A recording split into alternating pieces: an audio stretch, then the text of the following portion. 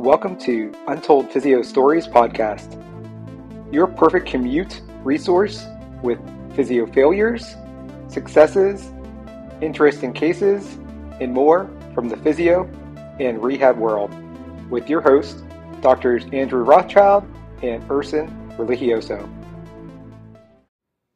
If you've had dreams of starting your own side hustle, make sure to check out Curve Health Online. They have an iPad, iPhone, and Android app, and they only take home 7% of whatever it is you charge. Otherwise, it's free for their all-in-one computer vision, exercise library, HIPAA-compliant messaging system, and telehealth platform. Again, check it out at modmt.com/curve, C-U-R-V, and make sure to tell them Dr. E sent you. Hey everyone, Dr. Andrew Rothschild here, co-host of the Untold Physio Stories podcast. And I wanted to share with you a couple of my favorite pain science analogies, things you can use with patients, try to help them kind of better understand some concepts when it comes to persistent pain, reframing their thoughts about pain. And these are some things that you may have heard before. I've definitely done some Instagram posts on these, so you can actually also refer back to those. You can find me on Instagram at @ARothschildPT. But the first is the idea of just that pain is an alarm system. And I think this works well because most people have been in a situation when they've been in an office building or been in their own home and a fire alarm goes off or the smoke alarm goes off. And I usually will ask patients, well, how often have you been in the building and the fire alarm has gone off and the building burned to the ground? For most people, that has not happened. They go, yeah, it's usually it's just an alarm. It's because, maybe it went off because there was someone burning some toast in the toaster oven, or there's some leftover residue in the toaster oven, and it caused a lot of smoke, and the smoke alarm went off. Or maybe they're running a test of the system, and so they had to test the fire alarm every once in a while.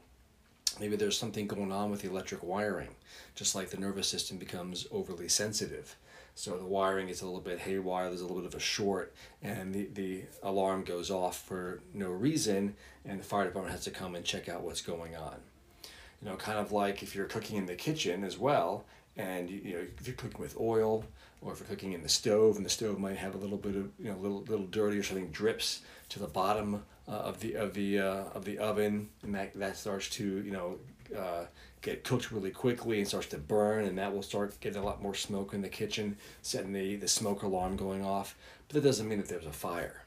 And sometimes this can help people sort of distinguish, again, hurt from harm. And we're so conditioned to assume that pain is due to, there must be some sort of injury, there must be some sort of damage.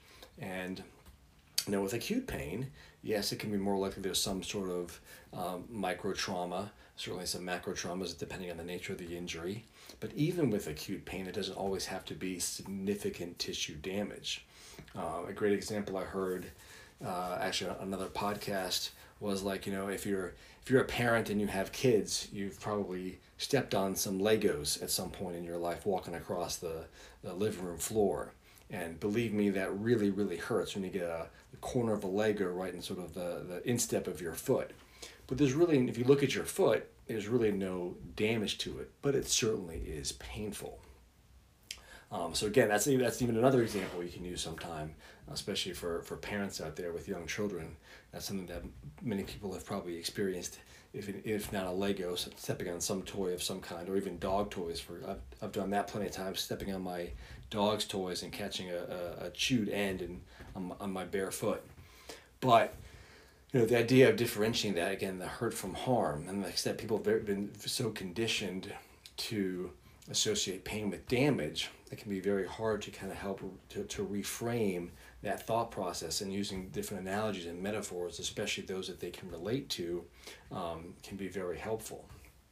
And another one I like really kind of focuses on the idea of context. Again, people can be more sensitive and have more painful experiences during times of higher stress, doing things that they don't enjoy, and they associate that with maybe a positional thing or an activity when it might be really have to do a lot more with the context, the environmental cues, other types of triggers. And so the example I use is that, let's say at night before you go to bed, you watch a scary movie. In the middle of the night, you have to get up and go to the bathroom. You walk across the floor and you step on a creaky floorboard. What's the physiological response going to be? Middle of the night, you just watched a horror movie, a scary movie. Your heart rate probably going to pick up a little bit. You'll probably be a little bit more aware and vigilant of your surroundings. That's going to be the physiological response based on the most previous stimulus you have has been being a scary movie. Now imagine before you went to bed instead you saw a comedy. And the same thing happens. You get up, you go to the bathroom in the middle of the night, you step on a squeaky floorboard. Is your physiological response in that moment going to be the exact same? Probably not, because you were preloaded in one condition and not in another. And so that is very much that contextual event in the environment in which things take place can really determine sometimes our level of sensitivity in our nervous system, and sometimes our perception of pain. And so hopefully that's something that, again, a lot of people can relate to and make sense of. And the thing is with, when you're using metaphors and analogies, you kind of want to have people draw their own conclusions in a way. You don't want to try to paint the picture for them, but letting people sort of connect the dots on their own. It ends up being a lot more powerful.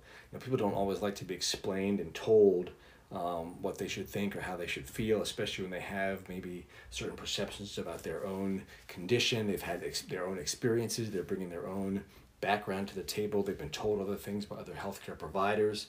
And this is not something that's going to be a one-time thing where you just tell somebody something, use an example, and they're going to really hold on to it. Some people will latch on quicker than others. Some people, it's going to take a lot of time and a lot of repetition and repeating the same things over and over again.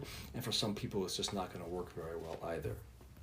But hopefully these are a couple of things that you can employ in the clinic, and hopefully they'll work well with your patients. Thanks for listening, and we'll talk to you all soon. Bye.